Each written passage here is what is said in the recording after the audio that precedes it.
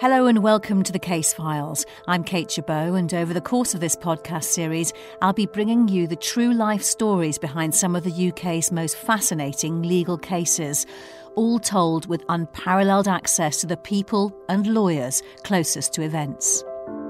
Over the last decade, countless victims of historic sexual abuse have come forward to tell their stories. They can be hard to listen to. Slater and Gordon's lawyers have worked with thousands of survivors during this period, making sure their voices are heard and that offenders, as well as the establishments that turned a blind eye, are held accountable. We're going to devote this episode to a remarkable woman who we're calling Laura. It isn't her real name. As a child, she was groomed and sexually abused by a teacher at a prestigious music school. It's a shocking and painful story which Laura tells with real courage. We've allowed her to tell her story in her own words, and at times it's quite graphic. But it's a real insight into how a child, whatever their background, can end up being betrayed by a predatory adult and then let down by the institutions that are supposed to protect them. This podcast was created to give people an opportunity to tell their stories, to help raise awareness of issues, and to help listeners to get an insight into the events behind the headlines.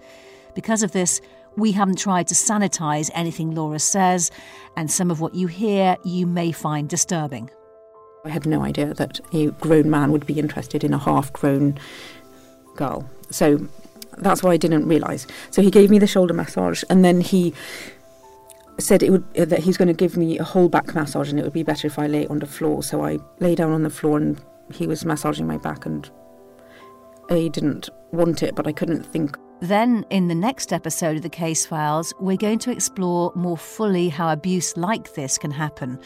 We'll talk to Laura's mother for her perspective on the case, as well as a lawyer from Slater and Gordon and two women who work supporting victims. Many of the abusers are like you and I. You would not know just by looking at someone. Abusers are across all cultural, racial and economic divides. But for now, let's focus on Laura. She was a very bright child who started playing the violin at the age of 4 and practiced for hours every day. Her experience at primary school had been difficult. She'd often been bullied. So when in the late 1980s she won a place at one of Britain's most successful music schools when she was only 13 years old, it felt like a new start. I was excited because I had read all of the Enid Blyton stories and I thought that it was going to be like an Enid Blyton story, and I was really looking forward to getting to know the different personalities of different girls and hadn't really clocked that actually there was going to be boys there as well. I thought it was going to be like a boarding school story. And what was your first impressions when you got there? So, from my point of view, I guess the main thing was that I wasn't being bullied anymore. So that was basically a vast improvement for my day-to-day life. So yeah, all the things that might have been difficult there just sort of rolled over me because they were so much easier than before. So yeah. So did you settle in okay? Yeah, I felt like I did, especially compared to before. I mean, so I was used to never being spoken to, for example, at school. Before, people wouldn't speak to me. And then suddenly there were loads of people there and they did speak to me. So you felt good? I was just like, oh, well, this is a lot easier. So, yeah. Chetham's music school is a prestigious boarding school that only admits students who pass an audition. For a talented violinist like Laura, it would have provided her with opportunities for a career in music she would never have got anywhere else. The historic grounds and building were almost used as Hogwarts in the Harry Potter films, and the school and its pupils were regarded as exceptional. For Laura, vulnerable from years of bullying and with ambitions of a future as a successful musician, it was a dream come true. Then, after her first year, she was moved to be taught by a new teacher called Christopher Ling. He was new and trying to build his reputation.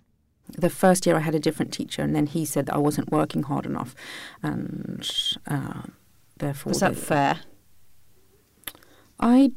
Yes and no. So on the one hand, I didn't want to do the work that I was supposed to do, so I would do different work. But I was only 13, and I think personally that at that age, it's really not very surprising that a kid would just be like very mildly rebellious. And so I don't really think it was fair, actually. I think that really it was Mr. Ling who potentially requested that to happen. I don't know that, but that's what I think in retrospect. So you were given a new music teacher in Christopher Ling. When you first met him, what did you think? Well, I mean, my first actual lesson with him, well, he had a very different teaching style than the previous teacher, and he asked me to play a piece, and then he said how I finished it, and then he just sort of said how absolutely terrible it was, and it was really pretty much the most awful thing he'd ever heard.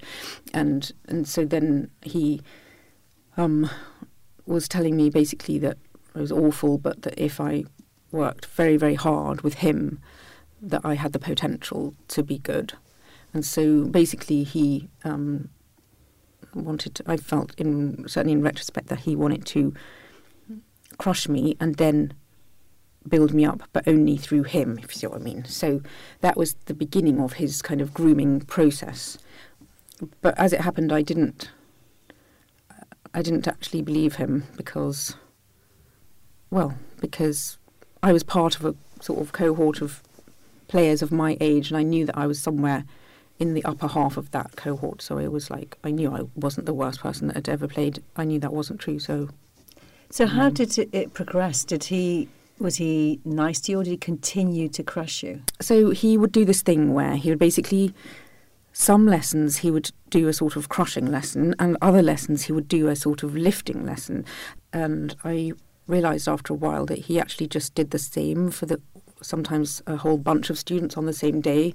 So, for example, I remember this one time where my friend, I'd had my lesson earlier that day, and then she came rushing into the dormitory later that day, and she was like, "Oh, I had such a brilliant lesson," and like he told me that I played like an angel, and I didn't say, "Yeah, that's what he said to me this morning," So he did, yeah. So he basically just had a formula essentially that he was using. So some days people would come out really depressed out of their lessons because he'd said they weren't good or they hadn't done enough work.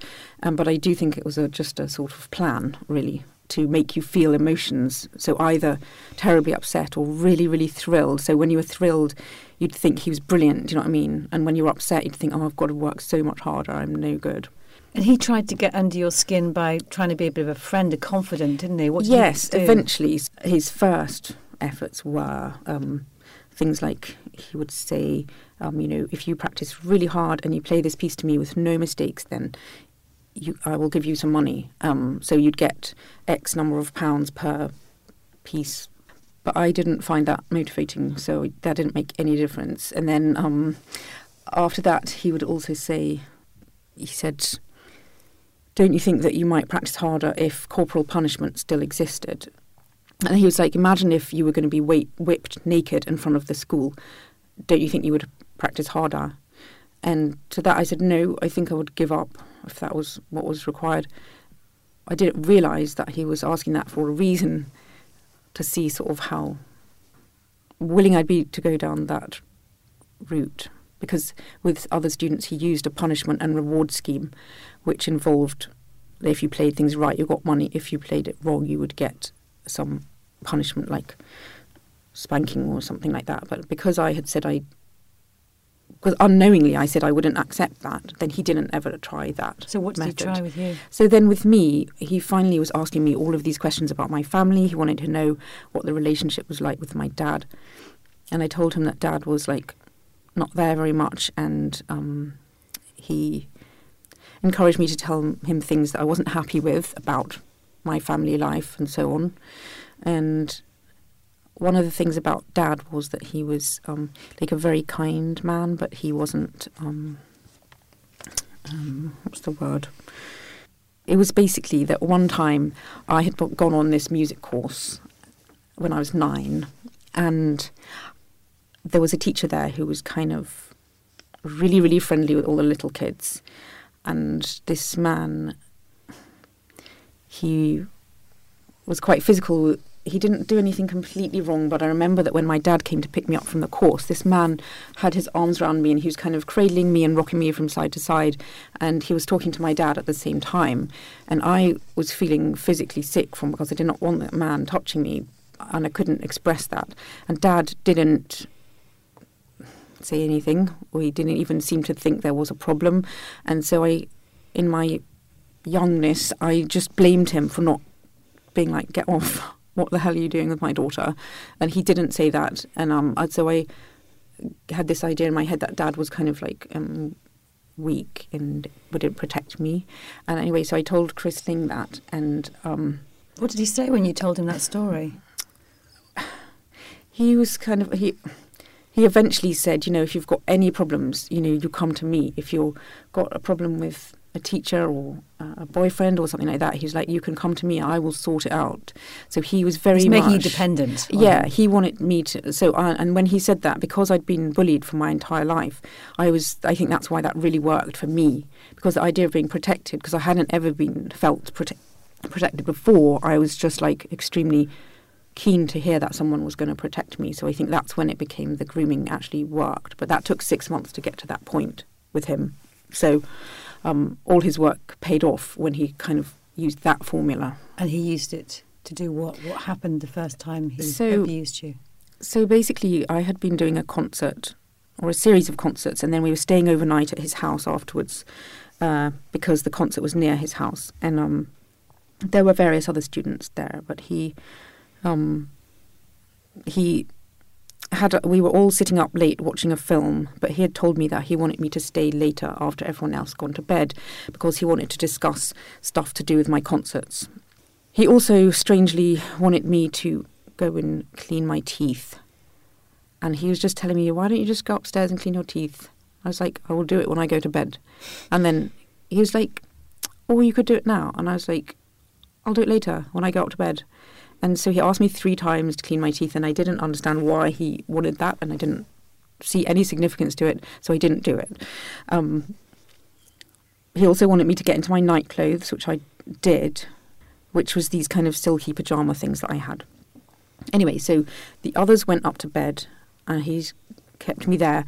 And he initially started by saying, I had done well doing my concerts, and then he said that I must have sore shoulders after having done all of that work because I'd been practicing really hard. And he said he wanted to give me a massage on my shoulders. And so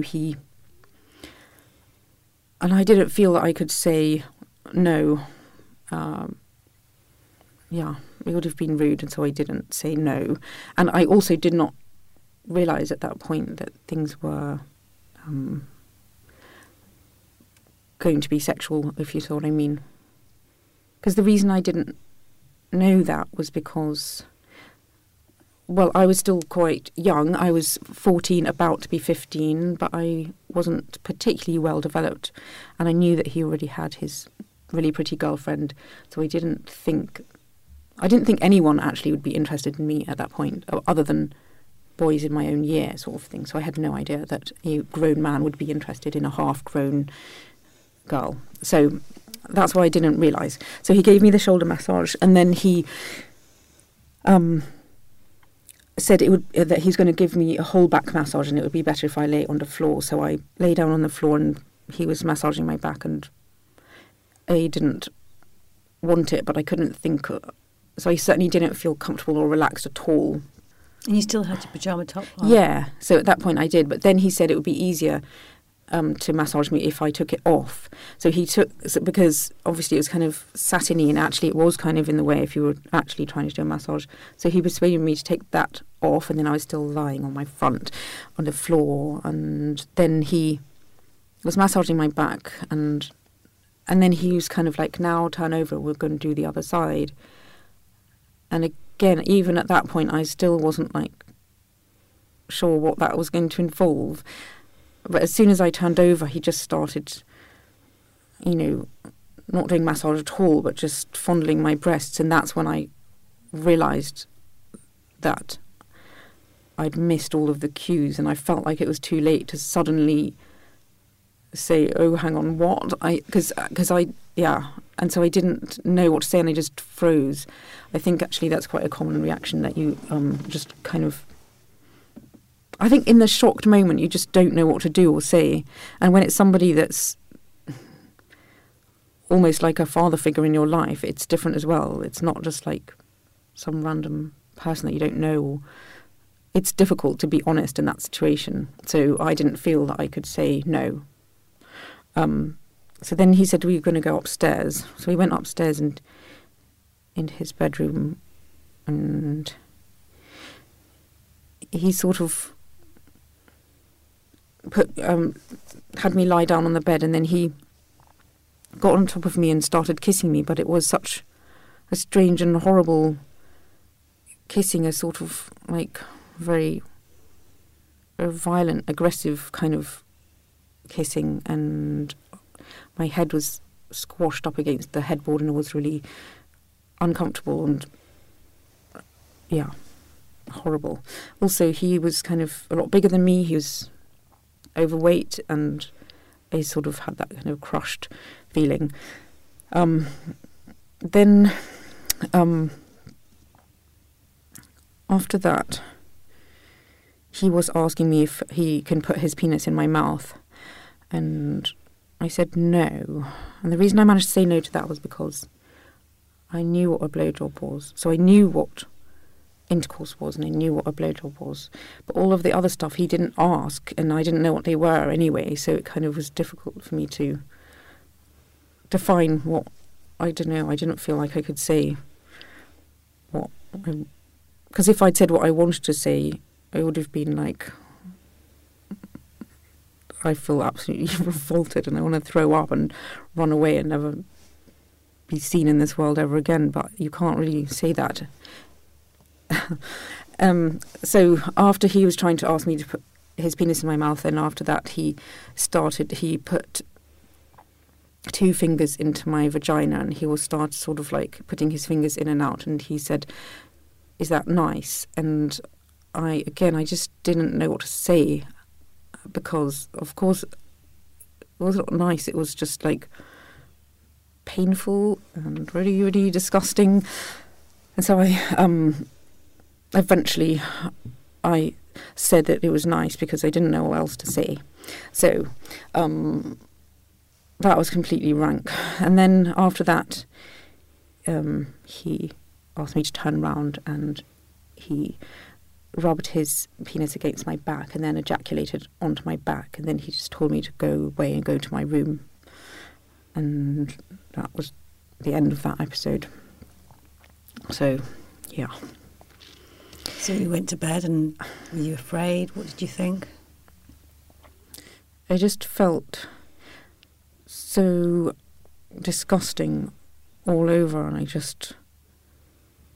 didn't know what to do. All I can say is that the feeling of whole body revoltingness was just complete, and I was completely at a loss to understand the dynamics of what had happened, because I was thinking, does that mean that he thinks that I fancy him? Does that mean he thinks that we're going to be in a sexual relationship? Because I would be like, I'd have to say that I wouldn't want that, because... And I couldn't understand, like, how it was that he had a girlfriend, but that he had done that. So I really couldn't understand it. So, yeah, I kind of cleaned myself up, and then eventually went to bed, and, yeah. And then the next morning, before I'd got up, he came into my room, and sort of to tell me his narrative of what had happened. So he said that what had happened between us was a wonderful and a natural thing that happens between a man and a woman. And I said, what about your girlfriend? And he was like, what about her? And I was like, well...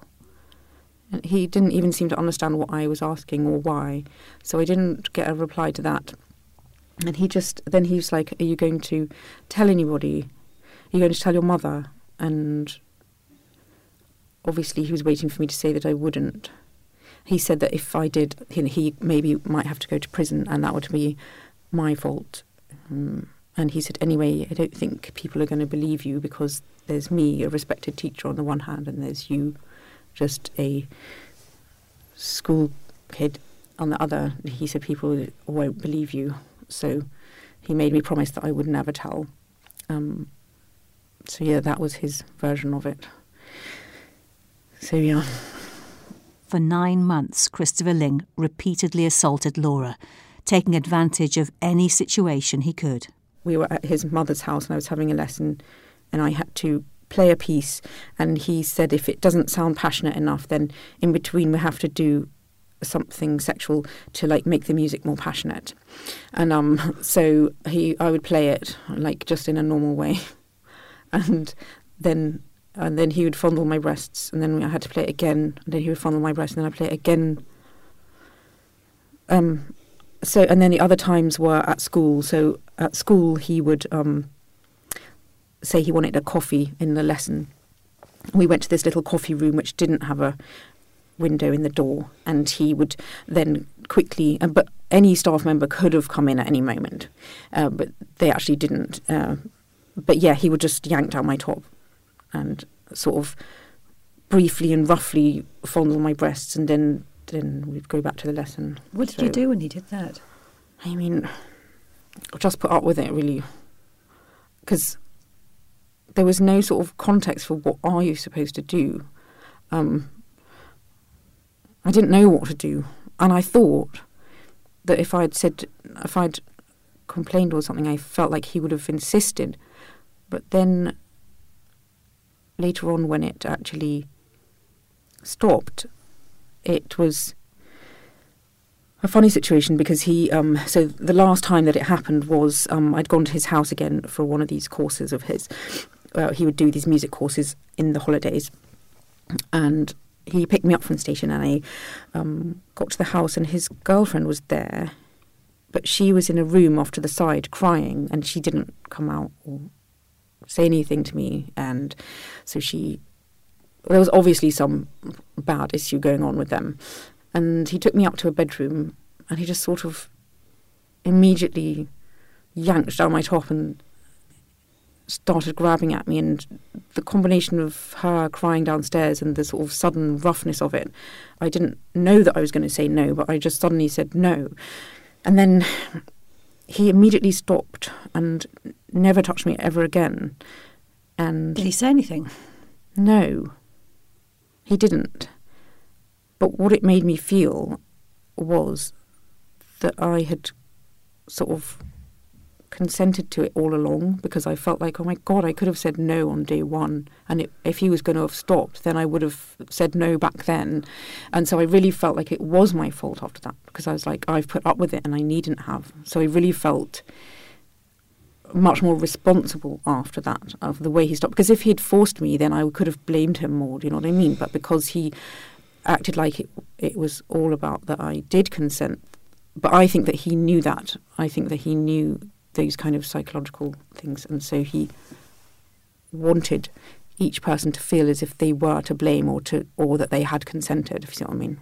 Perhaps Ling felt like he was pushing his luck in Britain. He developed a new plan to take some of his students to America. Laura was chosen to go.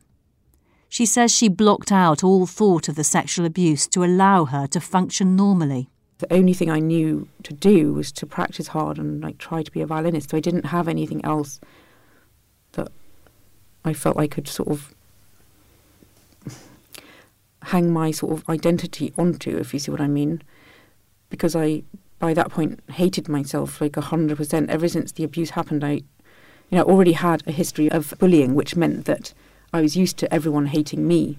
But then after the sexual abuse, then I hated myself as well. So in those situations, the feelings that you have are not really bearable. So you've got the option of feeling them and then having a breakdown, just stopping with your whole life, or blocking it all out and just carrying on like everything is normal. That's the only option you really have in that situation, to carry on functioning. So that's what I did.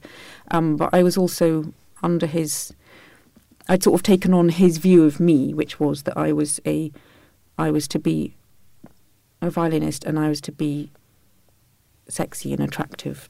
Those were the two things that I was supposed to be. And so those were just my two goals. And so the idea of going to America, and he said that we would become soloists, that's what I wanted, and so I said that I wanted to go. So, yeah.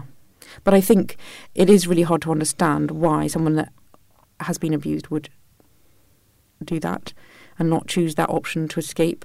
But you see, that's assuming that... So, for example, let's say you get attacked by a stranger and you know it's not your fault. The response to that is different to if you've been led to feel that it is your fault and that you are a disgusting person. Then you see yourself very differently, I think. And then you found out on a visit home that a girl had made an allegation against Ling. Yes. Did that change everything? There were 4 factors that meant that I decided that I would tell. So what happened was I was in America with him for 5 months, and then we came home for Christmas break, which had already been planned. So, and then I was told, like, by the way, the police are coming to see you tomorrow morning. So I had 0 time to think about it, really. But the factors that made me decide I would tell them was, one, that another girl had disclosed, which meant that it wasn't just me, I guess. Secondly, I thought the police are coming because they kind of already know that it's quite likely that there's going to be something. So they're going to be questioning me in a way where they will not accept just a sort of like brush off kind of answers. Thirdly, he was in another country, so he was that bit further away. And fourthly, by then I hated him so intensely because basically the relationship between me and him changed when we were in America. So by the time at the end of those 5 months, I hated him so much. Well, when we got to America, for some reason, instead of having me on a roller coaster of emotions, which was his previous technique, he just decided that he was just horrible to me all the time. And he wasn't like that to the other students. So I don't know what his problem was. And I don't know why he took me with him, because it was like he hated everything that I did. And he would say that I was too fat to wear the clothes that I had. He said that I ate too much, that I was dirty, that I didn't wash, that and he gave me 1 lesson in 5 months. So we were supposed to be like working full time towards doing everything. And I was just off his list, and he just, every potential situation he would humiliate me in front of people. So that was his, he'd sort of mention things to do with unwashed bedding and how I had this stupid toilet that didn't work properly because I had the crappiest room in the house. And, it would only flush once every 45 minutes. So if you used it and then flushed it and then someone else went, they couldn't flush it. So then the person after that would find an unflushed toilet. Yeah, so that was not my fault. But he would tell people in public that I would leave my toilet unflushed. These kind of humiliations and stuff. And then he would say that I looked like a prostitute, that I was fat, that he wouldn't let me eat anything. He also didn't want me phoning home. So I phoned home once in 5 months. And that he found out about because he saw it on the phone bill. The thing is that when I was okay, it was quite possible that I wasn't going to phone loads because I was in an international situation. I used to write letters, so it wasn't really weird that I hadn't phoned. However, he didn't want me phoning, and I used to like waiting at the letterbox to see if there's any letters for me, and he stopped me from doing that. I think he started to actually check who the letters were from and then remove some of them. Anyway, so basically he was incredibly horrible for that entire time. And, yeah. Which brings you back to the point where the police came round. Yeah, exactly. So the fact that I hated him so much by then meant that I was much more willing to tell them, basically. So Laura had felt so alone, but in fact she was one of many. 10 students gave statements detailing the abuse Ling had put them through. The police said she couldn't go back to America, and so, a few days later, she found herself back at Chetham's. The school did not address the issue at all, so there was no discussion of it at all. So it was a bit of a strange limbo, and the only people that did speak to me about it were So there was some disgusting boys who thought that I must be sexually experienced now, so they asked me disgusting questions with an expectation that I was then willing to engage in sexual activity, I guess.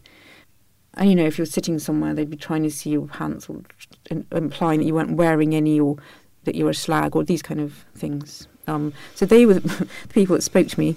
There was also, I met the mother of his wife who was at the school one day, and she shouted at me and said that my schoolgirl fantasies had ruined a good man. And I was just like,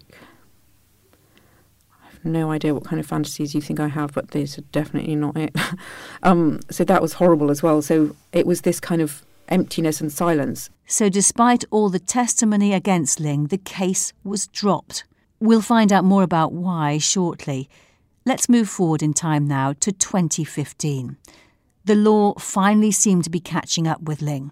The British police had taken up his case again and had asked the American authorities to extradite him back to the UK, where he faced charges for 77 counts of sexual abuse.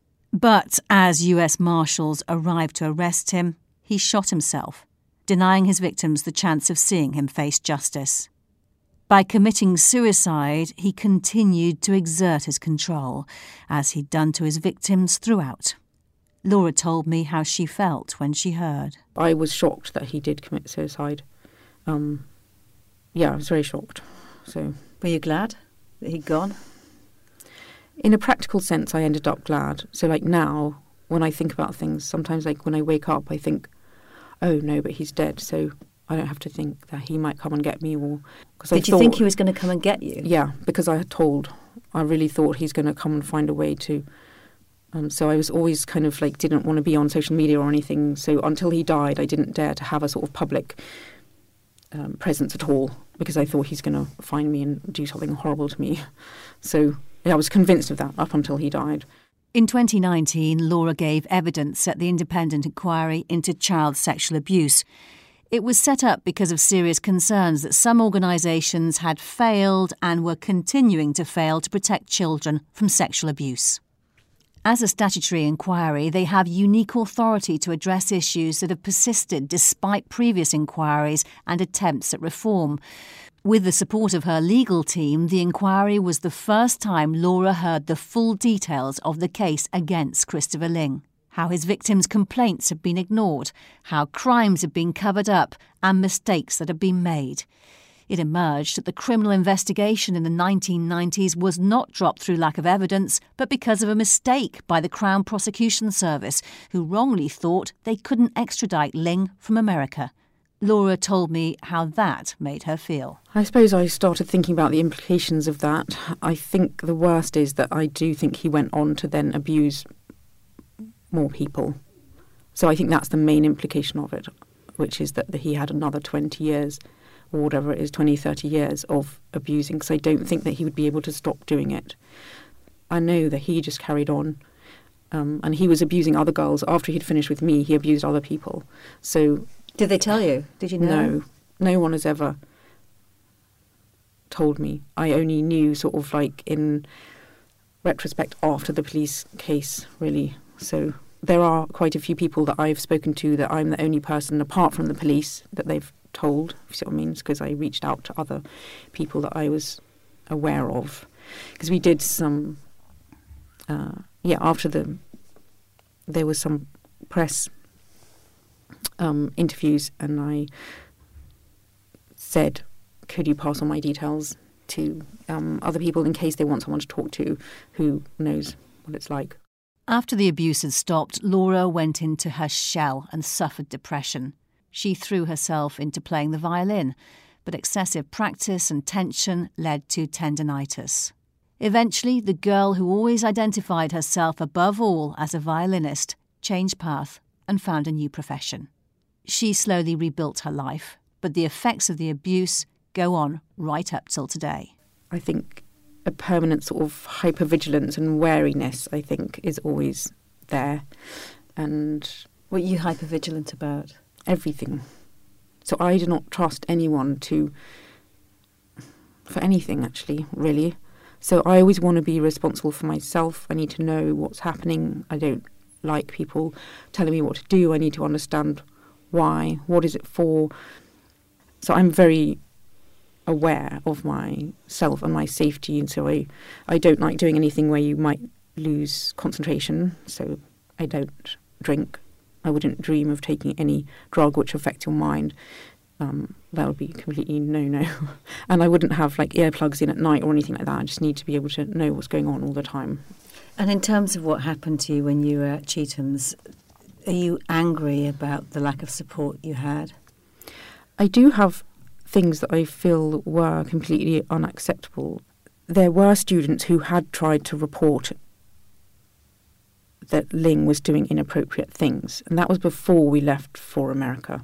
And their reports were sort of belittled and brushed under the carpet and not taken seriously.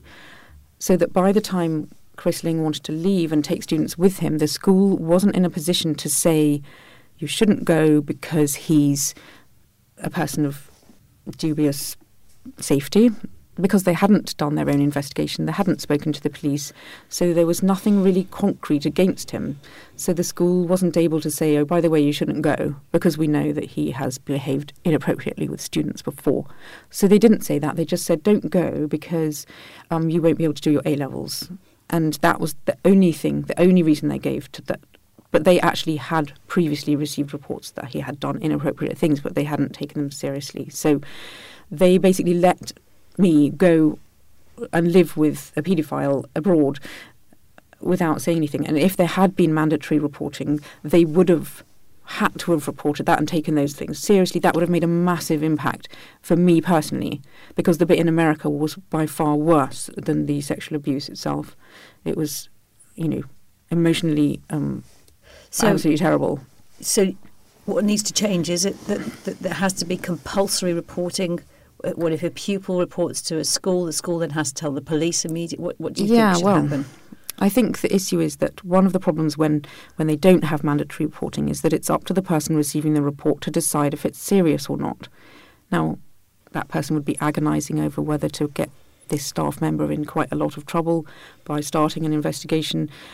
So they're obviously there's lots of reasons why you wouldn't want to start. But if you had to, then it takes it out of your hands, and then you just say, I know that I have to by law, so I'm going to report it. It doesn't matter if it turns out to be a false report, because that's the law. You just have to. Mandatory reporting is one of the things we'll be picking up on in our next episode. Laura herself is now in a happy marriage, which has helped her feel more secure. Since I got married, I would say that things have improved a lot for me in terms of, I guess, dealing with the effects of the sexual abuse itself. After the abuse, I would often dress in a very sexy way, but I couldn't actually engage in sexual activity because I found it abhorrent, and it would bring up feelings of self-hatred, and I thought everything was disgusting and I couldn't really bear it. But at the same time, I wanted people to notice me. And that was a period that lasted quite a long time. And then when I was in my early 20s, at which point I had given up hope at all of ever meeting somebody, I did meet my husband, and since being with him, it's been a lot better, because I feel like I only have to be with him. I don't have to deal with the rest of the male world, and I don't have to try to be sexy anymore. I just have to be me, and that's enough, and that's all. And so that has really helped, actually, just being in a safe situation where I can choose what happens and that I'm safe. Thanks so much to Laura for telling us her story. We're going to continue with this subject in our next episode, where we'll hear from Laura's mother, who will tell us her recollections of the abuse her daughter suffered. The police came to our house, and we had an interview with the police who told us about it. It was absolutely devastating, because that's when the change in her was so obvious. It was absolutely tragic. She was crushed. I couldn't reach her. I'd wanted to help her. It was like she was in a concrete vault. We'll also hear from Richard Scorer, Laura's lawyer, who will tell us about mandatory reporting, as well as from another victim of Christopher Ling. If you want to know more about this story or other episodes of the Case Files, have a look at our website, slatergordon.co.uk/podcast, or head over to our social media channels and search #CaseFilesPod and join the conversation. I'm Kate Chabot. Thanks for listening. Bye-bye.